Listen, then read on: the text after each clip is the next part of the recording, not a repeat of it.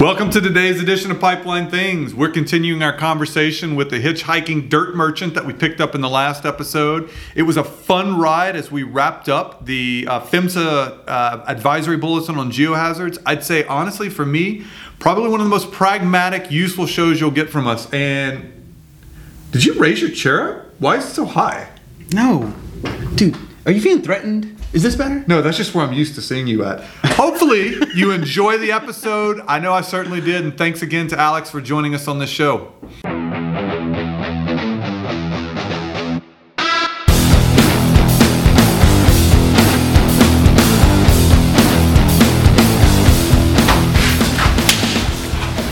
All right, welcome to today's episode of Pipeline Things. I'm your host, Thing20, otherwise known as Rhett Dotson. My co-host, Thing21, Christopher De Leon. Again, greater in number, not greater in stature, as we always make a point to say. This episode is going to be super fun today. I'm excited about where we're going. It is a continuation of a previous episode, so if you're jumping right in on the show for the first time, you got to listen to the previous episode to fully appreciate everything that's going to happen today, right, Chris? Yeah, I mean, it was fun. We had cookies. Thanks, Gemma. Baking class. Love baking camp. We went on a road trip. Yep. But we didn't. I think it's you. I have road trip issues. I mean, there's no doubt about it. Whether it's lightning, flat or a flat tires, tire, hailstorms, body damage, and now, thankfully, guys, if you haven't watched the episode, we got stuck in the mud. And found a hitchhiker and the dirt merchant. Like a good consultant, they're there when you need them. Like a good dirt merchant, Alex McKenzie-Johnson is there. Yeah, it can work. I bet you he picks that slogan up. We'll sure. I am definitely. Yeah, it made a fun discussion. He getting into the geohazards thing. I think all in all, it was good that we picked up the hitchhiker. He's here. It was sure he left. I thought you guys went home. You guys are filming the podcast in the office? I mean... Hey, Alex, take a seat. Take a seat, Alex. All right, good to see you, Chris. Brett, good to see you. Welcome back to the show. Is that a tomato juice? I didn't know they sold tomato juice at Buc-ee's. Sparkling cider or sparkling soda here. Wow. Sparkling soda. It looks a whole lot like tomato juice. Maybe with a little something else. So we didn't make it to disc golf. We decided to take a detour and bring the dirt merchant home, which is where we find ourselves today. And I think we're going to bring this geohazards discussion home too. I think that's where we're going to head. Yeah, these are nice digs, though. These are nice digs. Apparently playing with dirt and rocks helps you move up. I tell you what, get to high places. You know what? We didn't go to 14-footer, but some people get to high places. 14-footer, 14,000. 14,000. We call it a 14er. 14er, yes. You need to clarify what a 14er is. Let's be real clear. I think most people that out. Do you know what a 14er is? I do. Thank you. Done. All right. Clear. 2 of 3 of us do. So we're here today at Geosyntax Facilities. It's great in the Woodlands. I don't often just shamelessly plug people, but if you get a chance to come see them out here, y'all do have some pretty nice digs. We got a great view behind us. Thank you. So, and thanks for. I think a sign of success on the show is if a guest comes back for part 2, right? This is his 3rd time on the show. Yeah, no, but part 2 of the same episode, right? Yeah, no doubt. Hey, no, I knew it was the 3rd time on the show. Don't tell Fudge. Fudge has only been on the show twice. Yeah, he doesn't know that, though. And I don't know. Fudge won't find out, I'm sure. Don't tell Fudge. Can we keep this between us? Just the 3-4 of us here? I'm sure we can, right? Okay. I don't think David watches the show. So hopefully they can't hear what Miss Producer said. Let's not go there. So let's pick back up for the audience. Super fun, guys. We were in the PHMSA advisory bulletin on geohazards, which came out on June 2nd, 2022. Mm-hmm. Just to catch everybody up real quick, that is largely a recap of one that came out in 2019. It had several sections. We really only covered the background last time. Yep. And I don't want to rehash all of that because it was a lot of fun talking about how broadly applicable, the number of incidents that occurred into it. And as we started to get into, I'm going to say sections 4 and sections 9, if you have that document or you've ever seen that document, it talks about monitoring plans and mitigation. And as we started to unpack that lovely little box last week, we immediately got into some disagreements on language. We had some fun discussions on whether an activity is data gathering, if it's assessment, if it's P&M. And so that's where we're going to go today. So we need to wrap that up. Because I think that's important. What do you mean? Wrap what up? Well, when there is a published document that is used for guidance, it's important to understand its intent, what it says, how to interpret it. That's why, for example, PHMSA offers FAQs, all of those type things. And a lot of times these advisory bullets are explicitly intended for that, right? It's for PHMSA to say, hey guys, here's a trend. This is something that's happened. We want you guys to understand this and begin to address it. And so I think industry is gonna look at this, and they need to know, one, again, like we said, how to interpret it, what its intent is, and understand what words are in it. So I do think we need to go through it. That's what we're trying to do today. I think we're going to disagree. You know what? If we don't disagree, I don't know if it's a good show. I think Alex is going to be the tiebreaker on some of this stuff. Is he really? I think so. Oh, let's do it. So we're going to get right into this, guys. So again, I'm going to go through. Again, we went through last time using geotechnical engineers, identification of areas. Yep. We went through all that. So again, you have to listen to the last episode. Where I want to pick up now is I'm going to read. It says, monitoring plans, and it calls them monitoring plans, may include provisions related to the following. And there are 1, 2, 3, 4, 5, 6, 7, 8 points that it makes underneath here under the guise of monitoring plans. Let's go. What I want to do is let's talk through each one. Let's do it. Let's go. It says, ensure during construction of new pipelines that excavators do not steepen, load, or undercut slopes which may cause excessive ground movement. So I want to say, I have a question. I'm sorry, I have a question. We don't raise hands on the show. This producer has not instituted a rule where we have to raise hands. We're not in kindergarten. We need to get one of those buzzers to see who taps it first, and that's who gets to speak. So, could you imagine what the audience would hear? What they probably just heard when you tap the table? Yeah. So these are activities related to monitoring. Yes. But you said the word construction. Yeah, you need to monitor during construction. Okay, so let's vet that a little bit. Say it again. Say it one more time. Ensuring during construction that the excavators don't steepen, load, or undercut slopes. So how do you monitor that? I know where you're going. Because monitor is a continuous activity. I think we're actually going to have agreement here. So what are we going to do? I personally, I don't think it's monitoring. Alex? Yeah, Chris, I'd be inclined to agree with you on that, but I don't think it's typically what we consider monitoring. To Rhett's point, though, you got to have somebody out there who's monitoring those activities, right? Yeah. And so it wouldn't be, typically you wouldn't consider that part of an integrity management plan, but perhaps part of your construction. Bingo. So we're both right. Yeah. So let's call it a tie between you guys here. Yeah. So you are monitoring, right? But I think this is what we need to do. Well, let's talk about a little bit about what causes this. Yeah. Right. And I think this is worth, because I'm sure you've seen this. I've only heard about it anecdotally, where, for instance, a pipeline was constructed. Alex, you went through there. It was previously forested right away, which has its own set of properties. You excavated, which changes the properties of the soil in that region. You put the pipeline in, and then boom, 2 years later, maybe a year later, maybe 6 months later, you start having issues. Right. That is valid. Have you seen that? I've only heard about it anecdotally. Absolutely. But I think it's important to realize that, kind of going through some of the things we talked about during the prior episode, is that typically when you start having issues, it's because there's already a predisposition to ground movement in that area. So in most cases, you're already going to have indications of an area is landslide prone even before that construction. So that's where things like LiDAR upfront studies are very important, because you can identify those areas. But how would you do it if it was forested? I'm thinking like some of these right away, they cut right through national forest on a hillside. How do you get that data before you build the pipe? Yeah, and there's an amazing technology called LiDAR. That shoots through the trees. That's right. What it does essentially in the 30-second version is allows you to get that ground topography underneath all the trees, kind of strip off all those trees at the top, and you can make images that you can then see what the ground looks like. So you can see those indications of past landslide activity even when you have thick tree cover. Cool. So our avid listeners are like, what is Rhett talking about? Because we talked about it the first time the Dirt Merchant was here. Yeah, I know. I got to be honest. You need to go watch the episode again. I'm going to shamefully say that sometimes I forget about the capabilities of LiDAR. And like when I hear it again, I'm like, oh, you can do that. Yeah. But point is, let's get to, I don't want to belabor every single point. Right. Well, I think we agree this is a construction related activity. Yep. Maybe a monitoring component that takes place there. Yep. So I'm going to say Rhett 1, Chris 0. Okay, so is that how you score when you throw disc golf too? It just arbitrarily. You've never beat me, and it wouldn't make a big enough difference. If I don't know if I did beat you the first time I played. So We'll have to ask something about that. All right, let's look at this next one.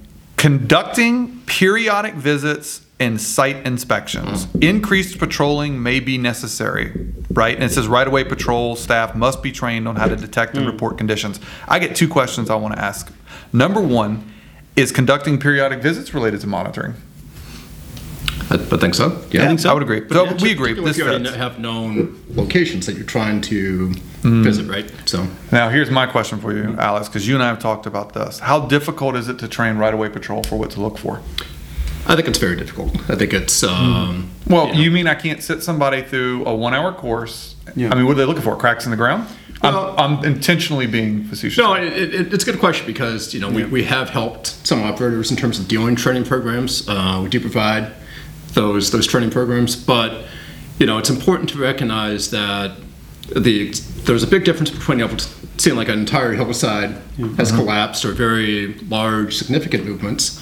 Most people can recognize those versus much more subtle indicators of movement. So probably the most important thing to get out of that training is that you get people's radar kind of tuned in so that they're looking for those things and that they know who then to contact once they see it, right? Yeah. So if you have an in-house geohazard team, that those people are then put in contact with that geohazard team, or if you have an external company that's supporting that effort, that they're able to report those indications. But Also, how difficult is it? Another thing, not all right-of-ways look like a golf fairway. that's right.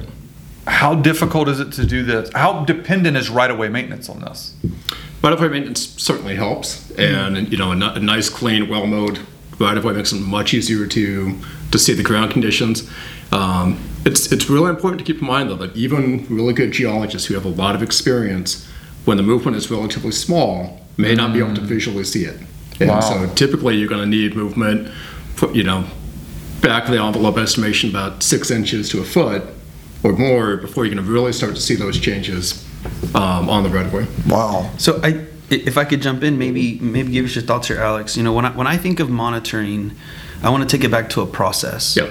And I feel like monitoring is kind of like towards the end of the process, right? So you would have had to have like already identified the site, and you kind of already maybe know what the threat is that you're kind of trying to look for. And so what you're doing is you're monitoring. So would something like maybe like a checklist help somebody during like a site visit or something like that based on whatever we thought the threat was? Absolutely. And one of the things, Rhett, we kind of skip past this a little bit. It's really important with monitoring to have an objective in mind. What are you trying to do, and how does it match up with what you're trying to monitor? And I think one of the challenges with geohazards with integrity management is you're not just looking at the pipe, you're also looking at the area around the pipe, the right-of-way, in some cases even off the right-of-way. That's a different kind of mindset. And so, when looking at this list that PHMSA has put together, these all have a purpose, but the purpose has to be understood, the objectives have to be. I honestly love the way you said that, because the same threat is always not active.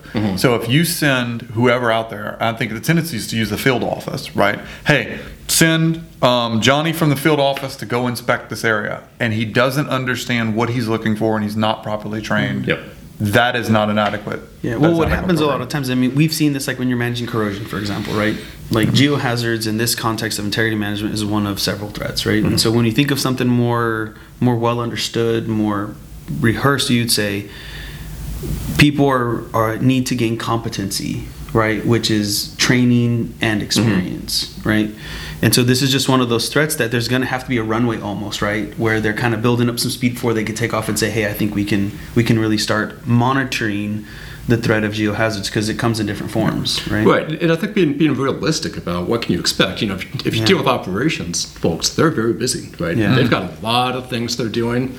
Looks good to me. I went out there. I didn't see anything. Looks good to me. Get it on paper. Yeah. Hey, if you didn't write it down, it didn't happen. You got to remember That's that. not what I'm saying, because these guys are hardworking guys. They're some of the best people I've ever worked with. I'm the just saying, operations guys. I understand the threat. I don't think I'm the right person to go out. I've come to realize that, right? That there's training there, and it's not just somebody who's familiar. They have to know what they're looking for, and as you mentioned, they have to know the objective too. Yeah, and so you got to kind of, and if you look at the list here, right? It's kind of a shopping list, right? These are a bunch of things that you can do, not necessarily that you should do at every site, right? That's a good And so point. I think understanding the sites you're monitoring, what's realistic and what's the objectives are important. It's the same thing with the patrol. Is you're not trying to make them into geologists. You're just trying to make them like, hey, if something really has changed. I think it's like your Don't first line of avoid it, defense. right? It's like your lowest level first line of defense. Exactly. So again, I'm gonna try and because That one's monitoring. That's monitoring, That one's definitely. monitoring. But I was gonna say is I'm gonna try and we went more into that than I thought. I actually kind of liked the discussion though. I appreciated it. Feeling like it's okay that we brought the dirt merchant back. It's okay. I like the dirt merchant. I do. I mean, but playing disc golf would have been fun. I don't know. We're glad to have you back. I'm sorry. If we play disc golf, we throw the disc or we throw rocks. That's a different one, right? Where they hold the stone. He would throw the disc. Chunk it. He would throw the disc, but then every time it landed, he would stop and look Pick at up the the rocks, rocks. right? And we'd be like, we have to keep going. Fair enough. So these next ones, I think, are actually related. Here's how I want to group these together. All right. They don't. I'm going to be honest with you. The wording is not good, but these are all indeed related to monitoring. So what I want to talk about is when's the appropriate time to use them. Yep. Okay. They say under monitoring, identifying geodetic monitoring points. I think we're going to agree the word identifying excludes monitoring. I think they meant installing. I think that's. I'm just gonna think that's what they probably meant. There we go.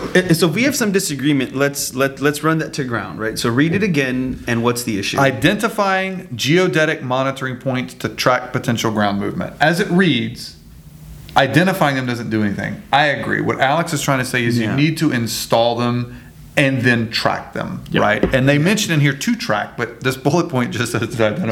So when we use the word track, are they really saying monitoring? That's a substitute. Okay. for I just want to run that to ground, right? Because if someone's listening second one- in their car driving to So work, let's we put it- don't want to run through it too quick. I agree. So that's let's just say geodetic monitoring points. The second one is installing slope inclinometers to track ground movement at depths which may otherwise not be detectable during right-of-way patrols. Right.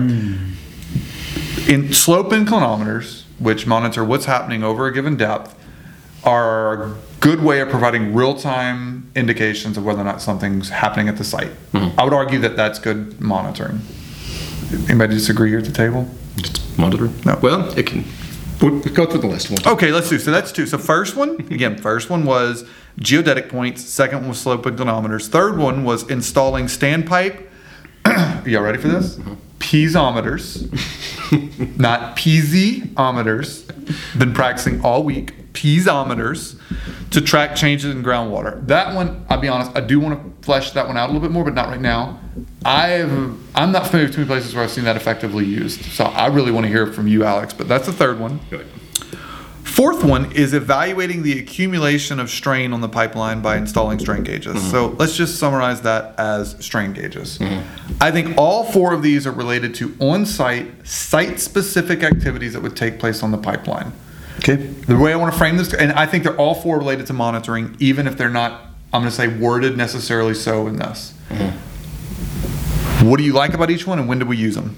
So let's start with geodetic monuments. Okay. Alex. Monuments. Okay. Sorry, what did I call them?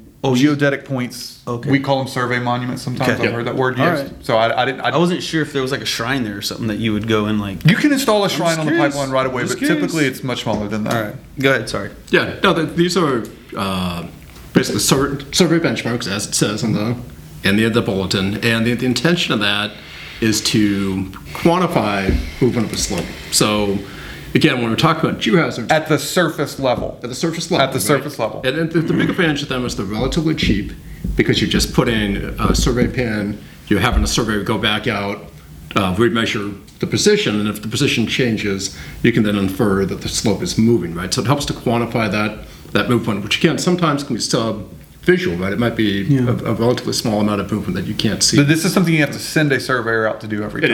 It is. Yep. I'm not seeing anybody try and do that continuously, like where you put a target out there and continuously monitor whether or not it's moving on like a level of an inch. There are methods you can do that, self-locating GPS benchmarks, but they tend to be relatively expensive. And so, you got to power them in the middle of nowhere, I'm That's sure, right. as well. Yep. Cool. Now, the inclinometers and the piezometers are interesting because those can be used for monitoring. Inclinometers, you can convert those to remotely monitor. I have seen setup. those applications multiple times. Yep. It's measuring movement of the ground, much like the survey monuments, but it's also measuring the depth at which that movement is happening. So there's another purpose for those, which is if you're trying to design some kind of mitigation, whether that's a retaining wall or an HDD, you're going to want to know where is that movement happening, how deep. Is it happening at the depth of the pipeline? Is it happening below the depth? Exactly. And if you wanted to hold the hillside back, how deep do I need to go? So I agree. Let's pause there a little bit. That could be one purpose can be I'm trying to monitor that slope. Right over Hold on, you, keep man. going. Yeah, keep going. No, keep going. He's taking over the show. Yeah, I like this. Go. We gave him the floor. I'm worried. It's kind of like when the hitchhiker pulls out the gun when you're driving. Oh my God. And they're like, What keep just going. We'll come to a break in a minute, guys. Anyway, just kind of close out the thought is that, again, that's where knowing the objective is important. If you're just trying to characterize the slope to design your mitigation, it's an assessment tool, right? Yes. If it's doing monitoring so that you can have some kind of trigger to say, okay, the slope has moved X amount, I need to then do something else, then it's monitoring, right? And so I think that's where understanding the purpose is very important. Now, the big downside for inclinometers and piezometers is you got to get a drill rig out onto that right of way. You have to drill borings. Yeah. You have to get access to that spot. You've got to get if there's permits, the cost of the drilling, all those things. So they tend to be much more expensive than survey monuments to monitor a slope. What's the deal with piezometers? Piezometer is measuring groundwater pressure, right, or groundwater level. What are you going to do with that? It's groundwater level. It's part of you trying to understand and characterize that slope. So if you're, again, going back to the retaining wall example, you want to know what the water is doing, or if you're doing something like a drainage system, you want to know where's the water at and be able to monitor if that drainage system is working. Let me ask you a question another way. Have you ever seen an operator set up an effective KPI or a warning circle, a response criteria based on a piezometer? I'm not aware of it because would be challenges. That's what I'm getting at. I'm not challenging that it doesn't give you useful information and understanding it. But for monitoring a pipeline, what the heck am I going to do with the data from a piezometer? Right. Oh my gosh, we have groundwater at the site. Well, it rained. No, it's not that simple. Well, that's when data integration comes into play, right? Yeah. That's why that. But it is that useful for word is so- understanding the it's cause. I continuous agree. Now you might evaluation. want to mitigate it. I don't know that it's useful for monitoring. Right. No, I could see a scenario where you have a landslide you've been monitoring for a very long time, and you know that when the groundwater reaches a certain level, it tends to move. So I've there just could be never something- seen anybody tie it to that. I realize what you just did, Yep. but I've never seen anybody tie it to Yeah. that. I just want to make sure that there may be someone out there who's listening to the show. And they're going to call us. us. You know what would be fabulous? If somebody mailed me a piezometer, Oh, God. that would be fabulous. So I don't think we're actually So seen one. I want to go back to this point. So you mentioned something, and you said that that inclinometers and piezometers can be very helpful when you're designing mitigation activities. Let's talk about timing, right? So is a specific element that needs to be considered when you're thinking about installing these two monitoring techniques. What role does timing play? In terms of the timing to the mitigation? Yeah, because you said you have to be objective about when you're putting them in. Right. Right. So if you're just going to monitor, then I guess you could just put them in as needed. But if you want to put them in to help understand what mitigation is needed, Right. is there a timeline that you would say? Oh, do you need like a year of yeah, data? Do you need 6 months? of Do you need data, 12 a year of days? data? Like, Yeah, and maybe I'm it's gonna give maybe you a very it's geologist answer. and that's okay. It Oh, depends. it depends. Okay. He went If- metallurgist on us. Yeah. Full Fudgy would be metallurgist. proud. All right. Well, if we think about just think about a landslide, right? So a landslide is anything from something that's moving very quickly, you can measure its movement in miles per hour, to something that might be inches per year, right? Yeah. So if it's moving in that inches per year category, you might need a long time to monitor it before you get that information. Yeah. If it's moving in that, like say, inches per day, you could probably get that information in a week, right? And so again, it's all about, the points we went through before. You have to understand what you're looking at. Yeah. You have to characterize that landslide and have your objectives in place. Like just doing a indiscriminate, one size fits all approach is going to create problems for you. There would be gaps. Guys, Yeah. look. I passed the host baton for a little while to the hitchhiker. I got to take it back because Miss Producer is very, very irritatingly telling me that we need to take a break. So you're Like she's irritated, not in an irritating so manner. You were able to get the gun away from the hitchhiker And at regain this control. point, we're going to have to take a break to hear from some of our sponsors. Stay with us as we finish up this conversation.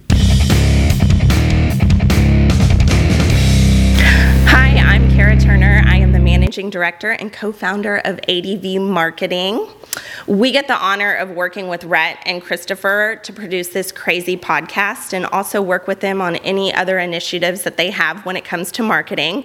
And if you know them or are listening to this podcast, you know that it gets pretty crazy around here. So we have a lot of fun with them. ADV Marketing is a full-service business-to-business marketing agency. We specialize in service companies and technology companies. So if you are enjoying listening to this podcast and the fun that they're having, reach out to us and see how we can make your marketing fun.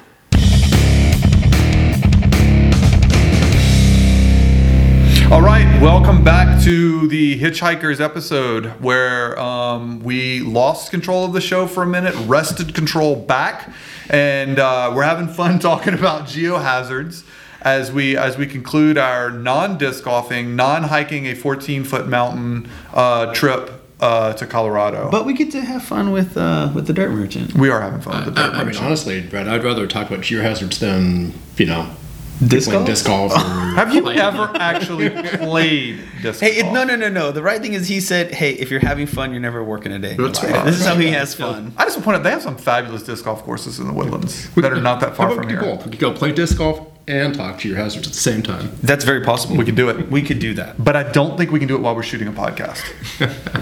I don't know. Is if that a producers- challenge? I think We she's shot gonna a draw the podcast line. during a road trip.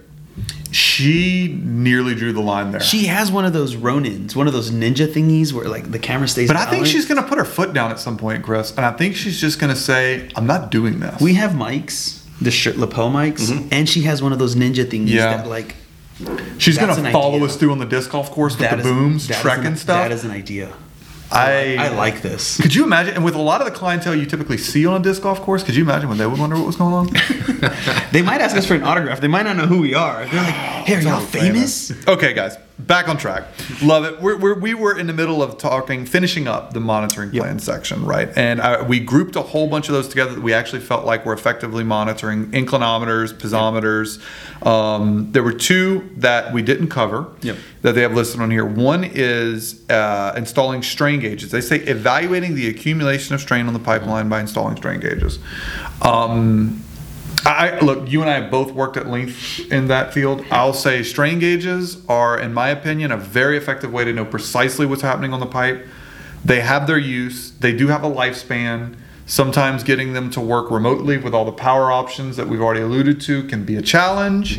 The bigger you make the box on site, the more people like to shoot at it for some reason. So again, it has its challenges, but they are very effective in the right place, is my advice to operators. So if you're thinking about doing strain gauges, that's something where you definitely need to be talking to an expert about where to install them and under what conditions. And it's monitoring, right? It's 100% monitoring. Move right. on. And unlike the other ones, which monitor what's happening at the soil, it's explicitly monitoring what's going on in the pipe. Which is consistent with, for example, ILI, right? Where we talked about you're not measuring the environment, you're actually measuring what's going on in the 100%. pipeline. The next one's, again, another one world I live in, but I don't want to talk about it. Conducting stress strain analysis utilizing inline inspection tools equipped with inertial mapping unit technology and high resolution deformation. Inline inspection for pipe bending and denting from movement. Is that monitoring? That's bending strain. That's a good question, Chris. That's not monitoring. It's not continuous monitoring. That's an assessment. That is a point in time. I would agree. I think a that is bending point strain in is a time to snapshot of establish time. if you need a response. I would agree. I think what they're talking about is doing bending strain analysis, and then potential in the data you gather. You might do like a level 3 finite element analysis. Point is, I agree with you. That doesn't fit under monitoring, but it's an effective tool to assess the pipeline. The challenge is that somebody could argue their language and just say, well, theoretically it is monitoring because you run an ILI, you separate features between immediate, scheduled, and monitoring. Yeah. So the whole point there is just to say it's finicky. It is a way to monitor. It kind of. But at best, you can't get it more. I mean, I've seen people run every 4 months. That's the closest I have ever seen. I mean, that took a lot of effort on the operator's part and a significant. And there may be better investment. ways. Is kind of what you're saying. It depends on your scenario. I mean, I love bending strain, but as a monitoring, it's pretty tough to do. It depends, Yes. right, on the scenario. The last one is utilizing aerial mapping, light detection, and ranging or other technology. I'm going to argue that's in the same category as bending strain. Is it not? I think it's pretty close. I mean, it's hard to get the data more than once every 6 months. Probably annually is the realistic limit for most scenarios. It begins to feel more like an assessment. Yeah. So you're assessing versus true conditions. monitoring, right? Where we say monitoring could be more around gathering data and looking for change, whereas those latter two feel more like assessments. Okay. All right. That was fun, guys. I actually, to be honest, I enjoyed. So we got through point 4, which is the monitoring, right? And I'm honest, I'm hoping that if you as an audience have any experience with this, you really benefited from that conversation.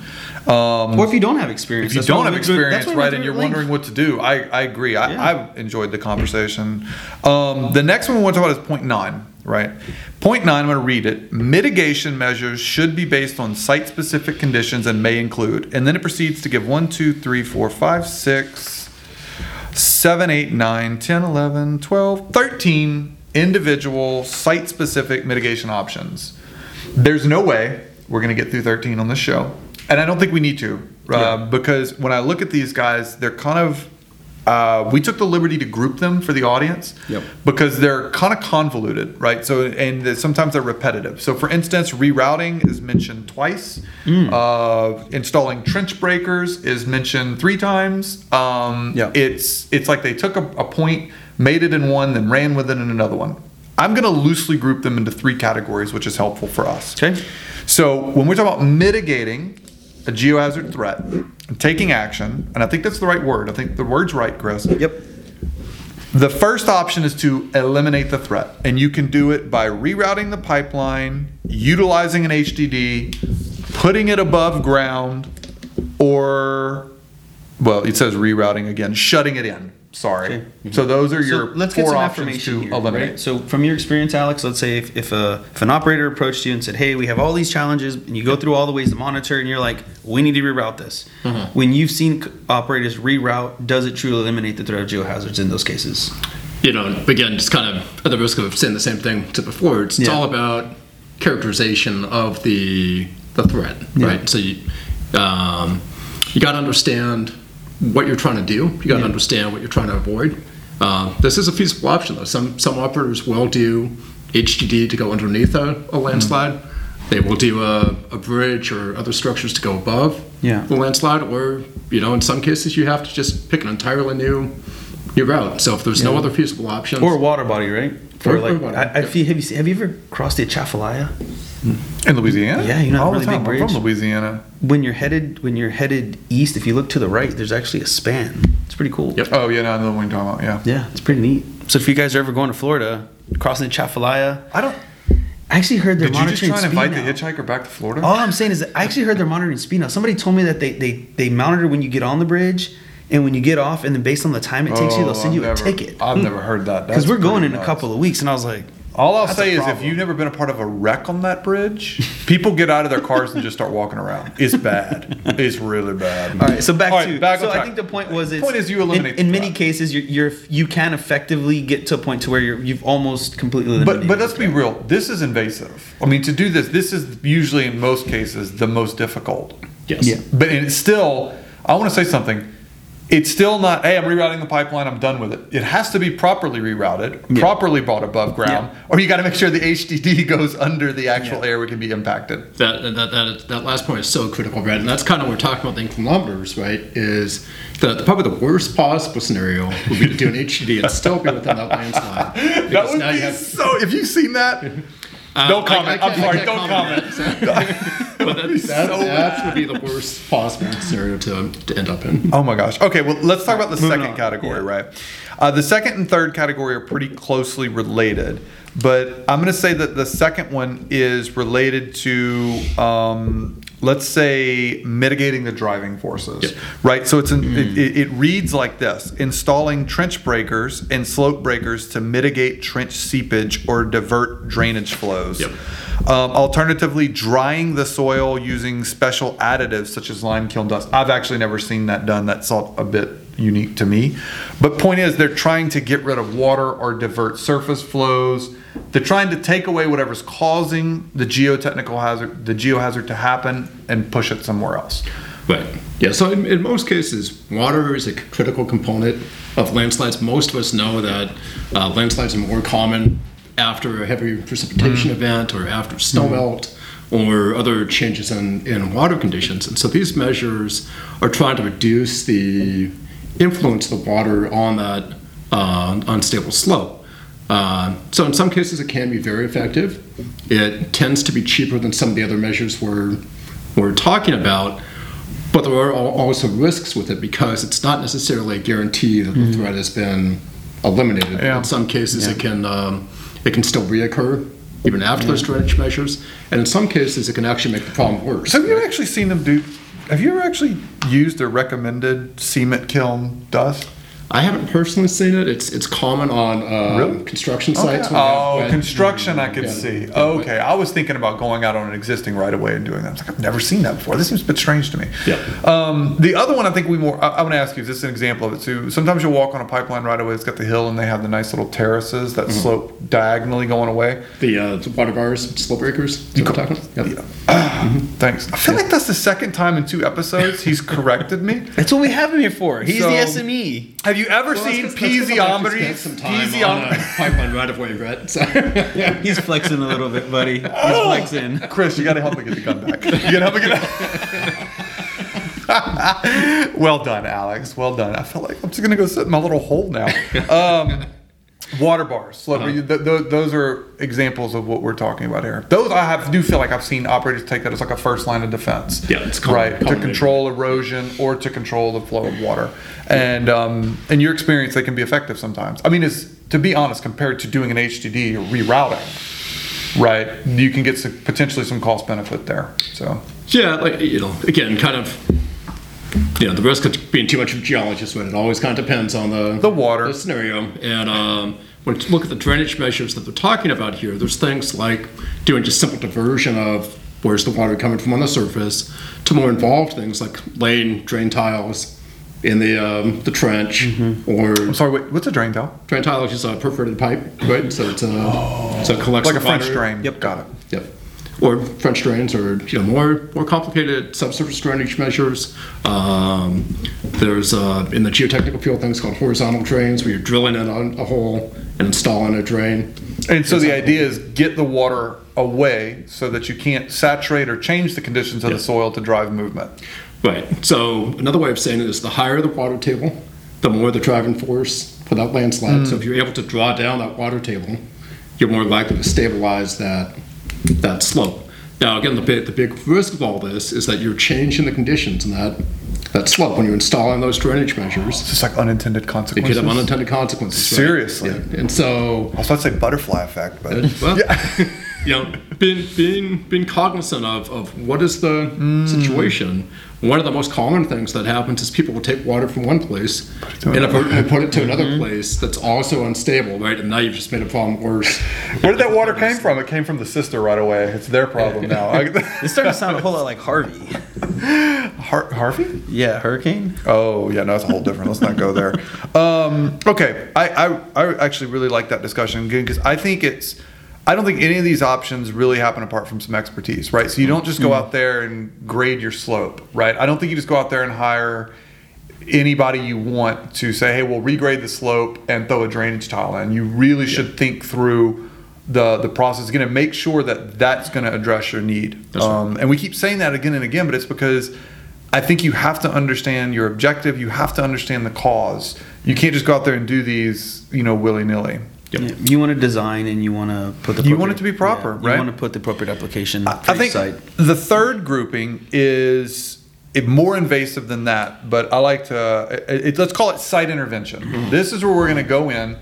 We are going to control what's happening at the site because we probably can't stop the driving force, and either we don't want to reroute or can't reroute or it's too expensive. I mean, there are cases where I think HDD would be impossible if you're going into bedrock and things like that. So what they're doing here is holding back the hillside, basically, right? So we are installing retaining walls, soldier piles, sheet piles, wire mesh systems, mechanically stabilized earth systems. Mm-hmm. I don't even think I know what that is, but that sounds cool. And then I'd say, again, those I feel like a lot of times require a lot of planning, pretty invasive. Mm-hmm. What are your experiences in those? Do y'all get involved? Do you get involved in a lot of that?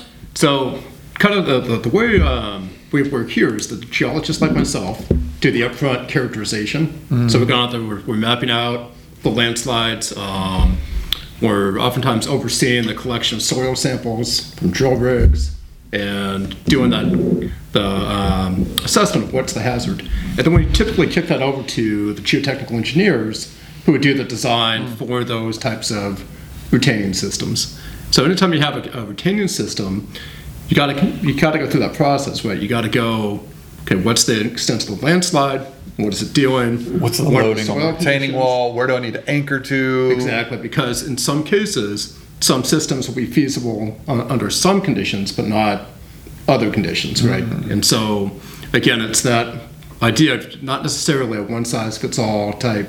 I think the challenge in that, though, is that takes a lot of time to gather all that information and make a decision. Just going back to timing, I don't feel like I see that implemented a whole lot, to be honest. I've seen a few times where I've told the client, like, wow, you get to play God and hold the hillside back. That's cool. But it's really invasive. Like, they're big construction projects. They're drilling sometimes deep piles or deep anchors into the hillside. It's impressive. Like, I want to go watch it and be done just because I'm impressed. But it also requires, it's not something you can motivate, not motivate's not the right word. You can put in motion quickly, is what I'm trying to say. But it takes time to do the assessment, it takes time to do the design, it takes time to get the contractor. The cost benefit, the risk profile, all that stuff. Right. We're beginning to see a lot of these risk profiles get incorporated into budgeting processes, so where they can start seeing where dollars are truly impacting risk, and coupling that integrity program or operation and maintenance to where the dollars are being spent. So that stuff takes time. I think one of the things that's really important about that, I think there's a misconception sometimes that when these operators are faced with landslide hazards, that the answer is just to eliminate all the landslide hazards. You see that kind of batted around sometimes. That's difficult. I think it's more likely to just reroute. for a lot of operators, it's impossible. And there's a variety of reasons for that. Some cases, the landslides are too big that with our current human technology, we don't have the ability to stabilize those. Is that what they meant by earth systems? Yep. They're just changing the earth. They're bringing in a new earth system. Yeah, I mean, exactly. In some cases, the landslides are too common. There's too many of them to go through and do all that, installing retaining walls or soil. The pipeline needs to go from A to B. It's got to go through that area. Yeah, it'd just be too much for any operator to financially bear to do that. So I'm gonna that's it, man. I mean, there's a few others on here, that are interesting to talk about, but I think, talking about regrading the pipeline right away, that fits into point number 2. And then there's some stuff on compacting backfill, which I thought was interesting, but it's a whole separate conversation. I think Alex and I could get in on compacting backfill. I think it's actually a good place to wrap it up. So I've actually really enjoyed this conversation. I think for me, I want to get you guys parting thoughts as we leave. I like how we covered monitoring and maybe the correction or misuse of words there. I thought it was really funny, and how we went through each of those. The findings, the mitigating measures were again really cool to kind of group into, eliminate the threat, mitigate it, or site intervention. Yep. Right. And so I think the overall taking on all of them is you have to understand your objective, what you're trying to do. And you'll likely need I'm going to say, get help. Yeah, That's exactly where I was help. going. I don't think most operators can figure out what to do with this. In the geohazards world, you got to get help. That's my recommendation. Give us a call. If I mispronounce piezometer, that is your cue to hang up the phone and call someone else, probably Alex. But no, really, get help. So I'm gonna give you guys one chance. Yeah. And I'm trying to figure out if I give control back to Alex for his parting thoughts. We might not get it back. I know. That's why I think we go to you first, Chris. Parting thoughts.